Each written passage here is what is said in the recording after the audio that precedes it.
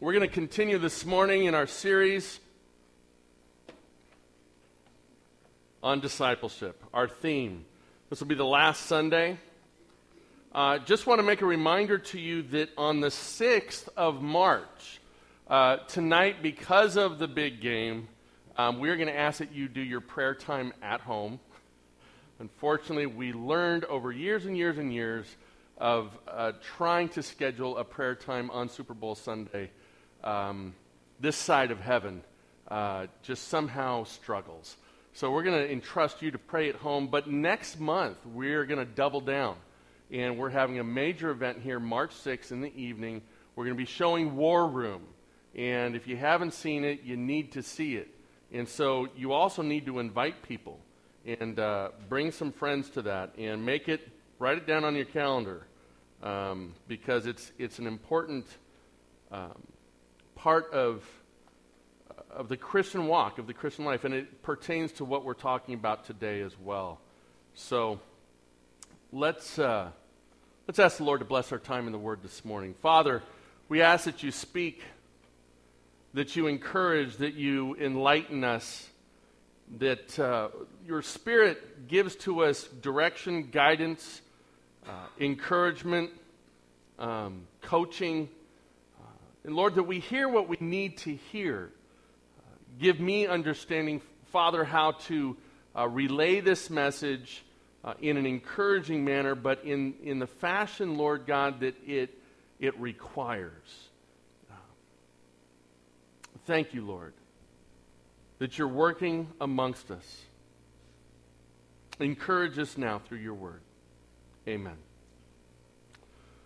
Well, I have a question for you. Do you remember the first three? Because today we are on Go and Remain. There are 4 components to our discipleship theme. And our discipleship theme is all about turning on the lights. That the idea is predicated out of Matthew 5:16, where it says, "Let your light so shine before men that they see your good works and" what? "Give glory to your God," or glory to the Father, your Father who is in heaven. And the idea is that through our lives, through Christ working in our lives, that we become that light, we become that sweet aroma of Christ to those around you that need the wonderful transformation that Christ does in our life. And we're talking about using this symbolism of turning on a light. And that it's not just a matter of someone saying that, yes, it sounds inviting, that sounds great, that sounds fantastic. And so we say, hey, it sounds like somebody they quite possibly could have committed their hearts to Jesus. It's more than that in order to turn on the light around here. It's digging down, it's having the deeper conversation, and then it's discipleship. And that's the part that we're going to talk about today. The challenge for us today that I really want us to wrestle with is this idea of staying power. Staying power. It's a discipline, not a privilege. It is a discipline, not a privilege. And when you think about staying power, I don't necessarily... I don't often go to movies that are above PG-13. Every once in a while, if I feel like it's not an entertainment reason, but there's something to glean from it. I live in an R-rated world already. You're like, what does that mean? Folks, the world we live in is R-rated. Just whether you're watching the news or whether you're walking down the street or having coffee at Starbucks. But I am not justifying for your personal reasons to partake in that. But there is a movie out currently that reflects reality somewhat, and I wanted to see what the veracity of this was, the movie 13 Hours. And so I went to see this, and I would just let you know ahead of time, there's a lot of violence. It's a war movie, but it's the reality of what happened over in Benghazi according to those that researched it. Now, I'm not going to get into the politics of it all. That's not the point of bringing this up. And there's a lot of language in it. They say shoot a lot. Okay? pun intended. So what's interesting is that early on in the movie, they recruit a local Libyan. And his name is, what is his name? Amal. His name is Amal. And the reason that they have him is that at this CIA outpost that doesn't exist, of course, the CIA never exists, right? It doesn't exist, and yet it's there for gathering information. It's all about intel. And Amal worked with them to communicate with the locals. And there is a scene where these privatized military men have to go out into the community of Benghazi and accomplish something, and they need this guy Amal to go with them so he can communicate. And he says, he's just this small, diminutive guy. And he says, I'm not a field operator. What are you talking about? I just do translation. And this one soldier, his name's Tanto, he says, you are now. And he hands him a gun, and he puts a helmet on him, and he looks like a bobblehead. Have you ever seen that? His head's so small, it's like ding, ding, ding inside this giant helmet. So he gets out there, and everything goes wrong. And it was incredibly traumatic for him. Amal almost lost his life, and he goes back to the compound. So what happens? That's just the beginning. And we'll come back to that in a moment. But remember this idea that staying power is purposeful. Staying power is admirable. Staying power has its effects that can influence or transform people. Remember Christ in the Garden of Gethsemane, that his shocking words were, Father, if you can take this cup from... In other words, if I don't have to go to the cross, if we could just stop this right now, I'd be fine with that. And yet what did Jesus do? He stayed. He said, but not my will, your will. I'll stay and I'll finish the job, knowing everything that was coming. The same thing happens with Amal and Tanto. And by the way, throughout the movie, Tanto is constantly pushing Amal's like this with his pistol. And these guys are like, no, here, put it down. Come on, put it down, put it down. He's just irritated by him nonstop. We'll get to that in a minute. So this morning, let's review our flow this morning. Jesus Christ, the disciple maker, is what we're talking about. Number one, come and see. Come and see is where we started a few weeks ago. And come and see is what Jesus did when he walked the hillsides, the synagogues, the temple of Palestine, and he would perform miracles. And the reputation got out about who Jesus was, that he was doing things and his light shined among men, that it broke the darkness. And so what was the response by the people? They wanted to come and see, right? And we talked a little bit about that with Zacchaeus.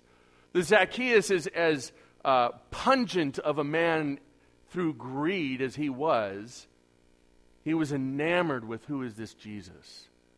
So much so that he climbed a tree as a full-grown man. He climbed a tree just to see who Jesus was.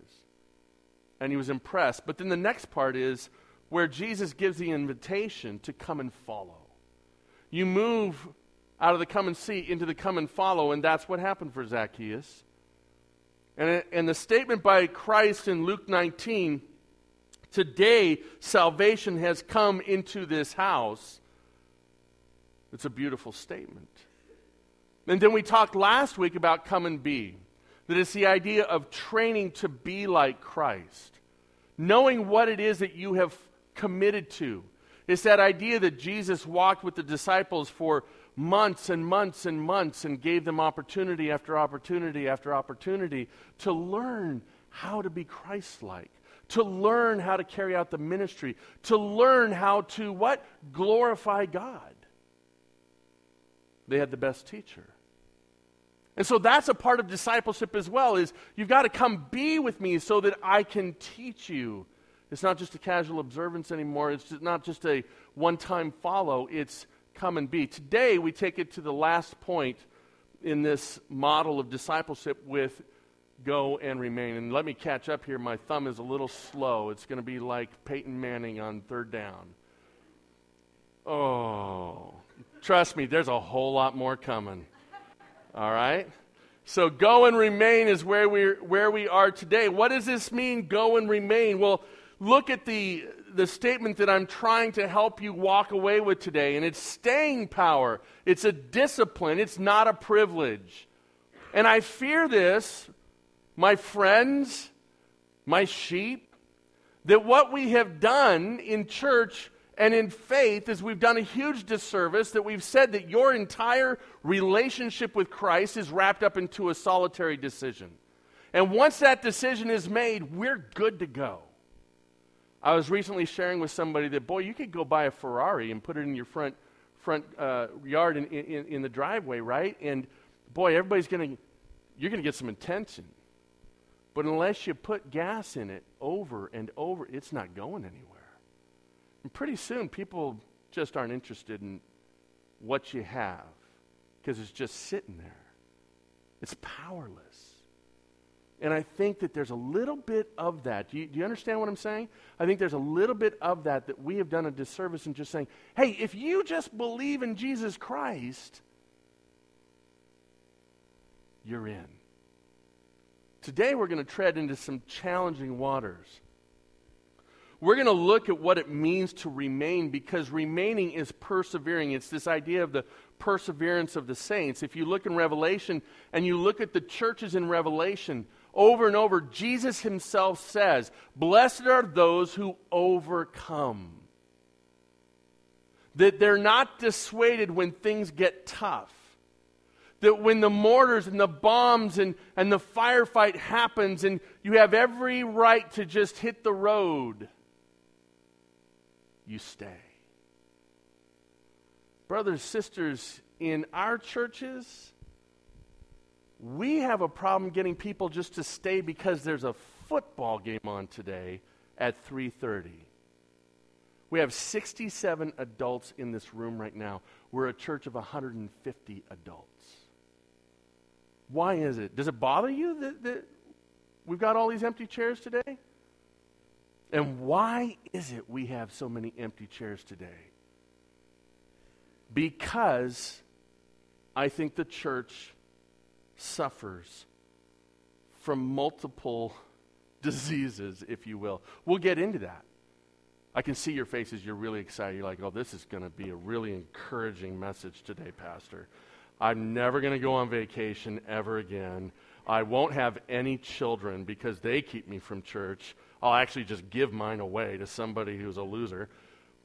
Come on, focus with me. You ready? Here we go. Let's get into the scripture this morning. John 15, 5 through 8 is where we are primarily, and then we're going to be going into a different passage to break this down. I don't like just espousing ideas and talking about it. Let's look at the solution. Let's look at how we do this. But here are Jesus' words and the importance of this idea of remaining.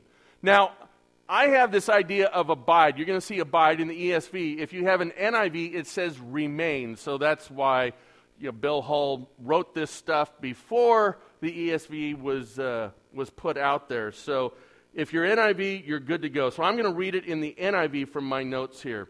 It says, I am the vine, you are the branches. If a man remains in me and I in him, he will bear much fruit. Apart from me, you can do nothing.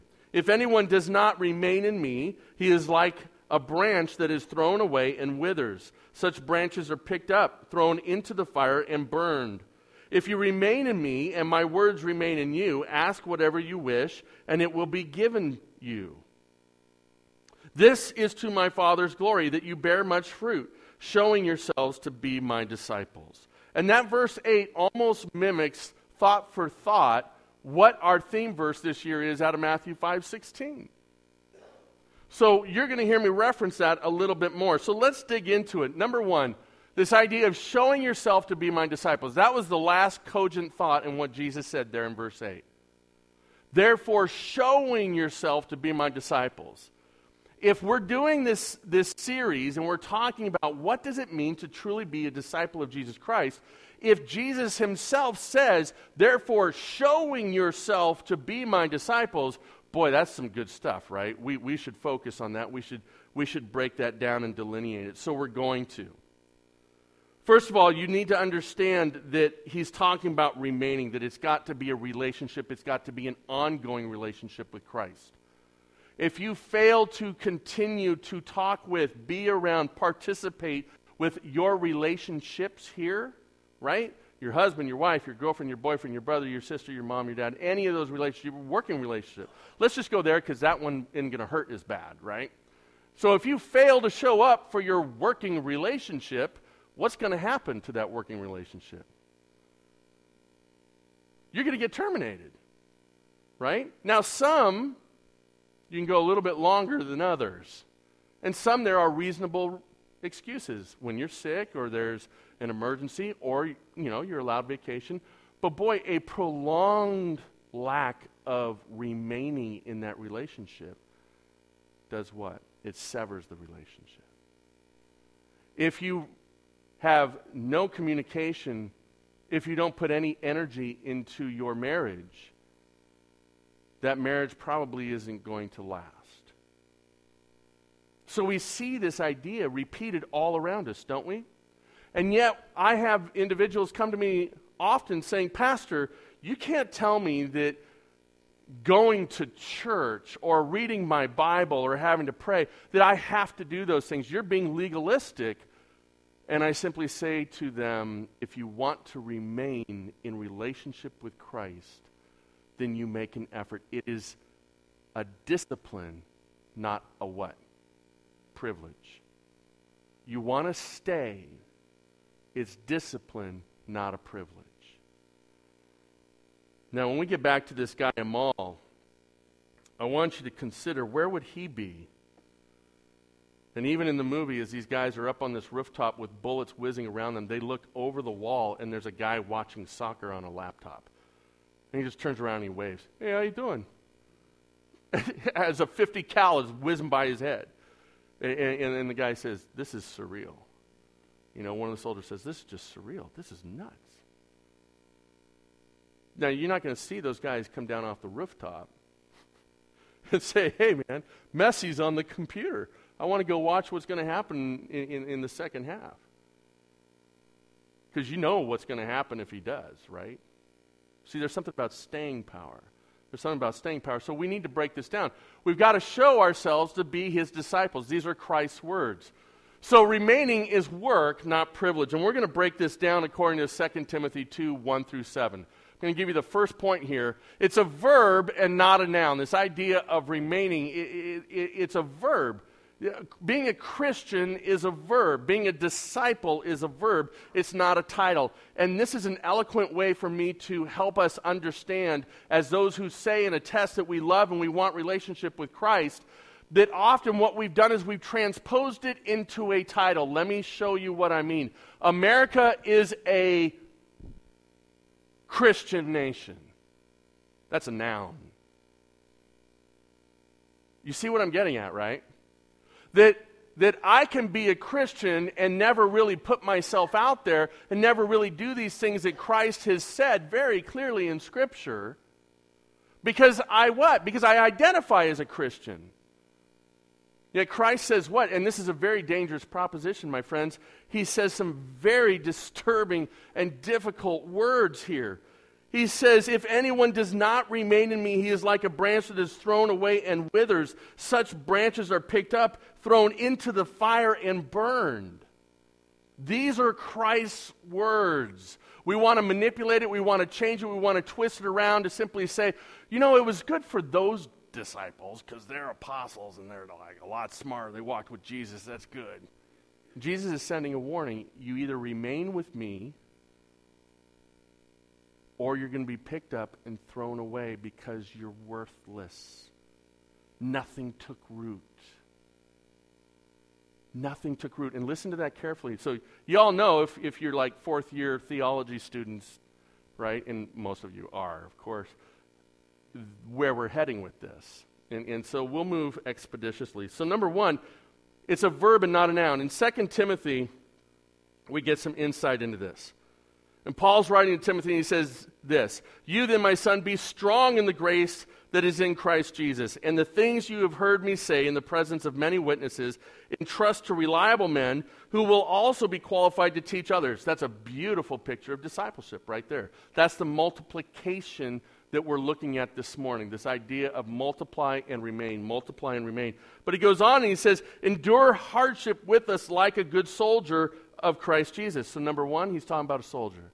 He paints a picture as a soldier. No one serving as a soldier gets involved in civilian affairs. He wants to please his commanding officer. So this morning, as we move through, number one, actually let me read the whole thing because I've got to get to this idea of the farmer. And so it says, continuing on verse 4, no one serving as a soldier gets involved in civilian affairs. He wants to please his commanding officer. 5, similarly, if anyone competes as an athlete, he does not receive the victor's crown unless he competes according to the rules. The hardworking farmer should be the first to receive a share of the crops. Remember that this idea of staying power, that it's a discipline, it's not a privilege. We have to take this idea of being a disciple and move it out of the realm of being a noun into a verb. And so Paul paints 3 pictures. And for this sake, we're going to talk about the fact that being a disciple, remaining in Christ, is to produce. And how do we know that? Because he says, this is to my Father's glory, that you bear much fruit, showing yourselves to be my disciples. And he talks about the farmer, that the farmer gets the result because he just sits in the farmhouse? No, because he works hard. Because he's up early. And he's up early every day. And he does what has to get done in order to produce what? In order to produce the harvest. Because that's his mindset. That's his mindset. He wants to produce a harvest. So that's where we start with this idea of remaining and multiplying. Remaining is work, not privilege. Secondly, devotion, not distraction. This is the idea of worship. And this is, we can take a picture of this with the disciples, that the disciples, after Christ ascended, they weren't sure what to do. Do you remember what happened when they left the Garden of Gethsemane? They all scattered. They all scattered. These guys didn't do real well.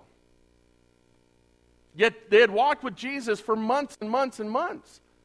Over 2 years.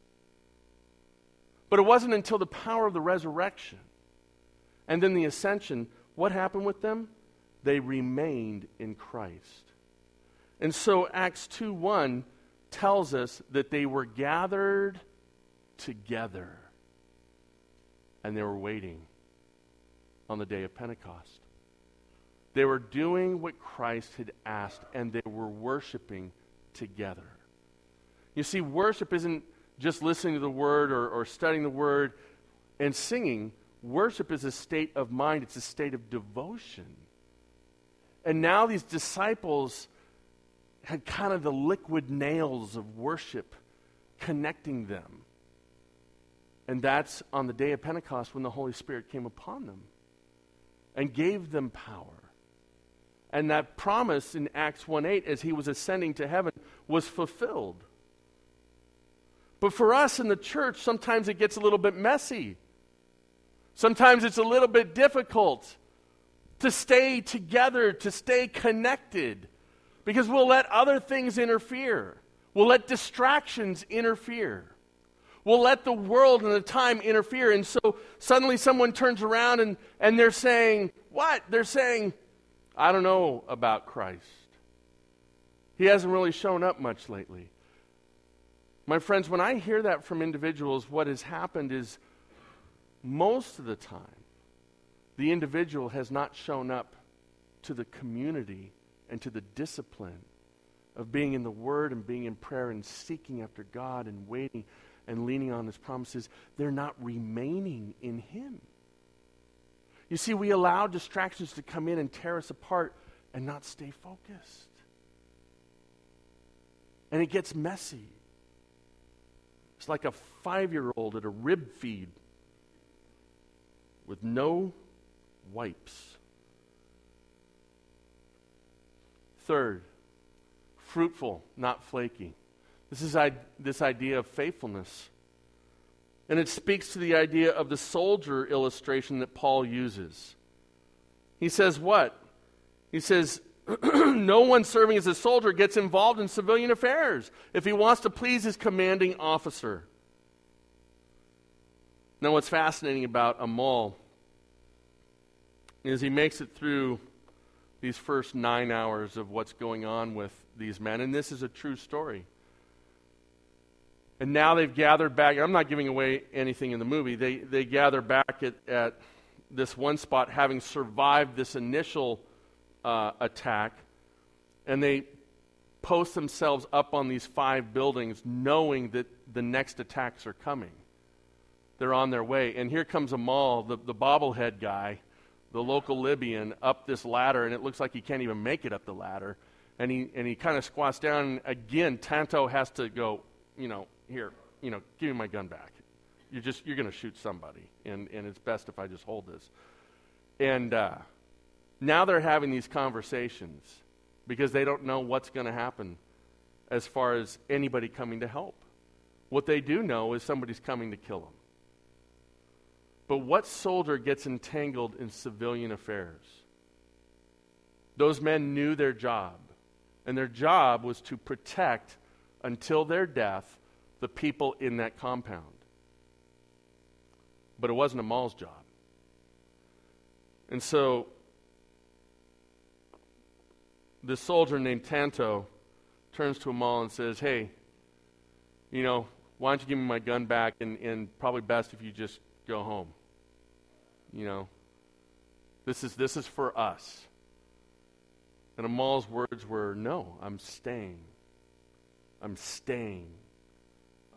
Don't tell me to go home now. I'm staying. Tanto turns to his friend and he says, remind me when this is over to break up with that guy. I mean, in a split second, just the incredible power of saying, I'm committed. I'm committed to something that isn't even necessarily my requirement, but I'm committed. Flip this guy's attitude in a second. In a second. And this is what Paul's talking about. Do you want to remain in Christ? You've got to stay faithful. You have got to stay faithful. This is the challenge, my friend, because again, go back to the previous issue, it's distraction after distraction after distraction.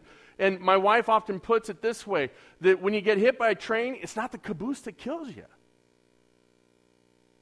But we let these little things come and infringe because of the normal part of life. But what we do is we turn around one day and we say, boy, I haven't gathered with the saints for 2 months. Boy, I haven't been in my Bible for 3 weeks. I haven't walked with the Lord for a month and a half. It's been a dry time. We say, how did I get here? Because we didn't stay disciplined. We didn't stay focused. We weren't the farmer. We weren't the athlete. We weren't the soldier. So what's the last point that I can give to you on why this happens, why the lack of remaining? And remember what Christ says, what's at stake here is that those that do not produce fruit, those that do not remain in Him are what? They are gathered up and they're thrown into the fire. There is so much at stake that we should ask this question. Calling. It's a calling, not a convenience. And really that's, because I love alliteration, it's a conviction. It's a conviction. How many of you get up at 5 in the morning to exercise? Hallelujah, our church does not hold that conviction. Now, how many of you are dieting? Anybody dieting out there?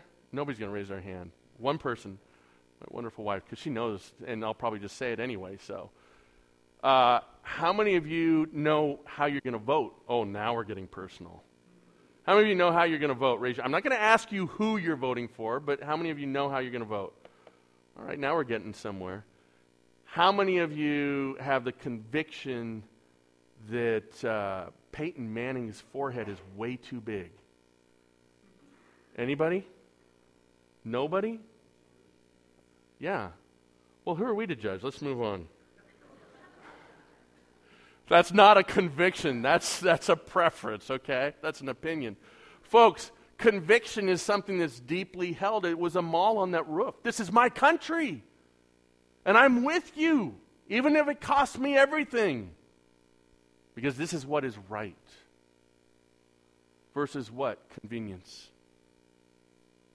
Why do we fail to remain in Him? Because sometimes we look at that relationship as, when it's convenient, I'll do it. How does that affect us as a church? Don't worry, Dale, it might be the Holy Spirit coming in and we'll have like things of fire and all that stuff. I don't think the door will keep the Holy Spirit out. Amen? This morning, let's move on. I want to share with you real quickly this idea of proof of a disciple, the model of multiplication. And this is just going to go really fast. But I want you to see it and how important it is. I had a metric survey come through from the EFC office, and one of the questions was, how many people who were discipled in your church are now discipling somebody else? Or how many who are being discipled right now are discipling someone else? Where's the reciprocation? And I'm here standing before you that I'm excited. I know of 3 people that entered into disciple relationships this past week. God's working here. It's fantastic. And we're about to have somebody come into that mode right now that I could answer that question. Now, we've had multiples that have been discipled, and then it was go and remain, and then they turned around and they discipled. But in the years I've been here, I don't know that I can name a scenario whereby someone is discipling someone and that person is concurrently discipling someone else in a one-on-one situation. But that is about to happen. And that is the upper echelon of discipleship. That's it. That's multiplication. And that's what we're shooting for. That's what we're attaining to, because that is the model that Jesus Christ set out with His disciples, is it not? And so He said, come and see, and they saw, and they were appealed to it. Then He said, come and follow. And so they committed, and they followed. Then He says, come and be with me, and I will train you, because I'm leaving, and it's going to be you. They did that. And then He says, now you got to remain in me. You can't quit. There's got to be staying power here, guys. And it should haunt us that there are those who stand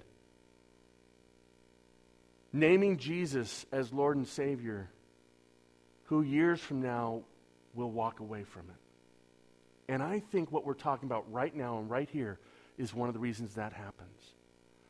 So we have to have this model of multiplication. We have to have reciprocity. So you may accept being a disciple, but you also, in turn, ultimately need to take on the idea of proposing discipleship. Watch how this works. I accept the invitation to observe Christ. And I go through the whole process. Now I flip over to the other side, and now I'm proposing an invitation to come see Christ. You see how that works? Secondly, I may have accepted at some point, and I have accepted at some point, to follow Christ. But now maybe God's asked me to turn that to someone and ask them, and I propose that they would follow Christ. Multiplication. I may have accepted the opportunity to be trained and to be with someone who walks ahead of me and knows more and can help me learn and remain. And because I've done that, I can turn around now and I can propose to someone else that would happen. This is how we remain, folks. This is the discipline. This right here. This is the discipline. This is the staying power. And then lastly, accepted the invitation to multiply like Christ, and then I may propose it to others. Because if you don't propose it to others, if you don't start talking to others about this in your studies and in your relationships and here at church and in your families, then it dies with one generation. Does it not? The farmer's market is open. How many of you go to that farmer's market downtown? There's one in Clayton. There's one over in Concord. And have you ever gone to a farmer's market and you've got a booth that you really like to go to? Because the produce is great looking. It's fresh, right? It just breathes, I'm going to add 5 years onto your life, right? And then there's the booth that you just walk by because there's like not much there. Sometimes there's nothing there. Sometimes what they have is kind of wilted and it's a Twinkie, right? It's that bad. You know, you walk by the booths where there's not much produce. You're not very interested, are you? The farmer's market is open, pertaining to our relationship with Christ and pertaining to this idea of shining our light. The question for us are threefold. Number one, are you bearing or producing fruit? So we have this statement by Christ, showing yourselves to be my disciples. So his question to you, my question to myself is, am I bearing fruit? And we've talked about this morning how paramount that is. If Peyton doesn't get the ball into the end zone today, what's going to happen? He's going to retire. Maybe by the second half. Right? And you know, I'm not stretching this too far. The idea is, are you bearing or producing fruit? And we've talked over the past few weeks about what that looks like. But secondly, my next question to you is your crop FGA certified? Yeah, you see what I did there? You're all wanting to know what FGA is. Fully God approved. Fully God approved. Now the question when we talk about remaining in Christ is so stridently difficult. And I don't pretend to know the answer, folks, so that's why I go to Matthew 13, 18 through 23. It's marked down. It is marked down in your notes, right? Okay, because we're not going to go there right now, but I'm going to just paraphrase. I'm going to tell you why I mentioned this passage. Because there's a bunch of passages that speak to this idea about remaining in Christ. Now, we should all take this challenge. We should all take what Christ is saying, showing yourselves or proving yourselves to be my disciples. What does that mean? It means I'm bearing fruit, and it means I'm remaining in Him. How do I do that? We talked about the soldier, the farmer, the athlete. We talked about the fact that these are disciplines. We've got Donald Whitney's books, The Disciplines of the Spiritual Life, in our library in the fireside room. Take it. We won't charge you a dime. Take it. Start there. Get in an accountability with somebody else to say, hey, I'm going to be about these disciplines and I'm going to work towards this. Get involved. Start meeting with somebody. Either start discipling somebody or be discipled so that you remain in that relationship with Him, right? But is your crop FGA certified? Well, here's what begs that question. What about the person that just drops off? At one moment, they were very excited about this. Maybe there was challenge or difficulty or sorrow in their life, and they needed a boost, right? That they needed something, but it was impossible. It's kind of like Barry Bonds walking into a kid's hat shop. That's a stretch, right? It's not going to happen. That one didn't go over very well. You see, Barry Bonds has a huge head. Hats, it's a stretch. Let's go back to the point. The point is this, that your soil, your crop needs to be fully God approved. And the best way that I can answer this question is, well, when somebody makes this decision to follow Christ, how do you know if it's real? Pastor, I'm sitting here and you got me a little knee knocking. How do I know that I'm truly saved if there's these people that drop off, they don't remain? How can I know I almost didn't marry this wonderful woman. Because I told the pastor that married us, I said, I don't see a single marriage that I respect. I see them all going to the altar saying, I'm fully committed, I'm fully devoted, and then it falls apart. And these are good people. So something's hinky here. The meter's peaking. And I don't want to be part of that. And he said to me, don't let that rob you of the joy of marriage. And I'm glad I listened to him because I experienced the joy of this woman on a daily basis. But you want to know what's really sad about that? That same guy did not protect, he did not remain in Christ as a pastor and he let things come in. And he's no longer married to that woman that he was married to at this time, and his ministry's gone. Is there forgiveness? Sure, there's forgiveness. Do we all get sucked into difficult times? Yeah, we all do. But the idea is if we remain, we don't have to put ourselves through all this trouble and all this tribulation.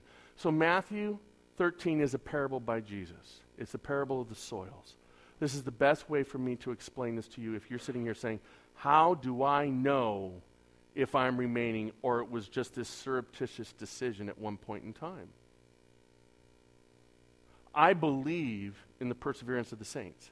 I believe that the one whose the seed of the gospel fell on good soil, that person will produce a harvest 100-fold, 60-fold, 20-fold. Why do I believe that? Because Jesus said it. It's there in the last verse, verse 23. But I also believe that there are others that the gospel comes in that form of the seed and it falls on the rocky path. It never affects them. It never touches them. There's no response whatsoever. It never takes root because the soil isn't ready for it. There might be some people in here like that today. Then there's some seed that it falls on the path and it starts to take root, but the birds come and they steal it away. And that can be an individual that there was a moment in time where it kind of resonated, it stuck. There was an experience maybe, but that was it. And the distractions came and stole it away. That is not a true believer yet. Then there are those that the gospel, the message of the gospel started to take root and actually started to produce something. But it was planted in soil that had a bunch of junk in it, namely weeds, Jesus says. And the weeds and the thorns choke it out. And that's like the person, maybe for myself, where I didn't do business with clearing out the sin and I wanted to give safe harbor to sin along with the gospel. That person has not yet truly come to an understanding of who Christ is. The soil wasn't ready for the fullness, for a fully God-approved crop. But God is doing a work within people, and He does get that soil ready. And that's the question for us this morning. Was your soil truly ready? And the way you measure that is because there is a harvest. Now, He uses the word fruit. And the last one is that the soil is good, it's ready, and the seed takes root, and it produces a crop 100-fold, 20-fold, 60-fold. But what is that fruit? Is that fruit, because if I were sitting where you were, I'd be saying to myself, well, Pastor, does that mean that I have to go out and I have to multiply disciples? I've never done that. I'm not saved. I'm not remaining. I'm going to go, eat lots of food, make myself feel better. No, that's not what that means. That's part of it. That's part of it. Letting your light shine before men, right? But there's also other fruit, right? Galatians 5:22. The fruit of the Spirit is what? Love, joy, peace, patience, self-control. The evidence, the harvest, the crop is when you see a changed and transformed life. And when we pay attention to that, there's staying power. And when we cultivate that and we let God cultivate it, there's staying power.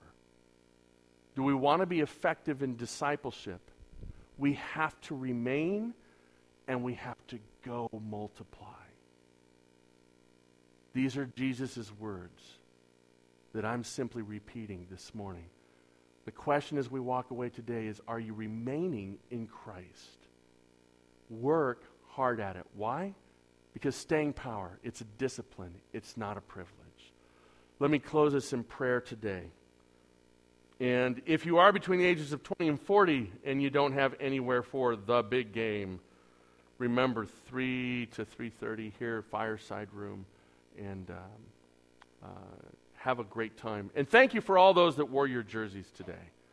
I appreciate it, and I did bring my jersey, but honestly, I don't think it fits very well anymore.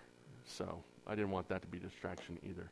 All right, let's pray. And this morning, if you're visiting with us, please fill out one of those cards, and on your way out today, drop it in the box on the right. And if you've brought your gifts and offerings, those go in the box on the left. please contact us throughout the week. Let us know how we can pray and minister to you. And I encourage you, when it comes to this idea of remaining in Christ, listen to the words of Christ and pursue that. Make sure that it's an FGA approved crop, right? Let me pray. Father, this morning we give you the glory in all of this work. We thank you for the ability to sit and worship through the Lord's table and to reflect on you through the Lord's table. This morning, Father, I pray that we learn what faithfulness means, that we are not so easily distracted, that we have this idea of staying power, that this testimony of this real man named Amal decides to stay in the middle of a terrifying firefight with a very good chance he will not come out alive. And he decides to stay. The true essence of remaining. Let us see that conviction in our faith, so that we're not so easily distracted, dissuaded, that our faith is not something of convenience, because there is so much at stake.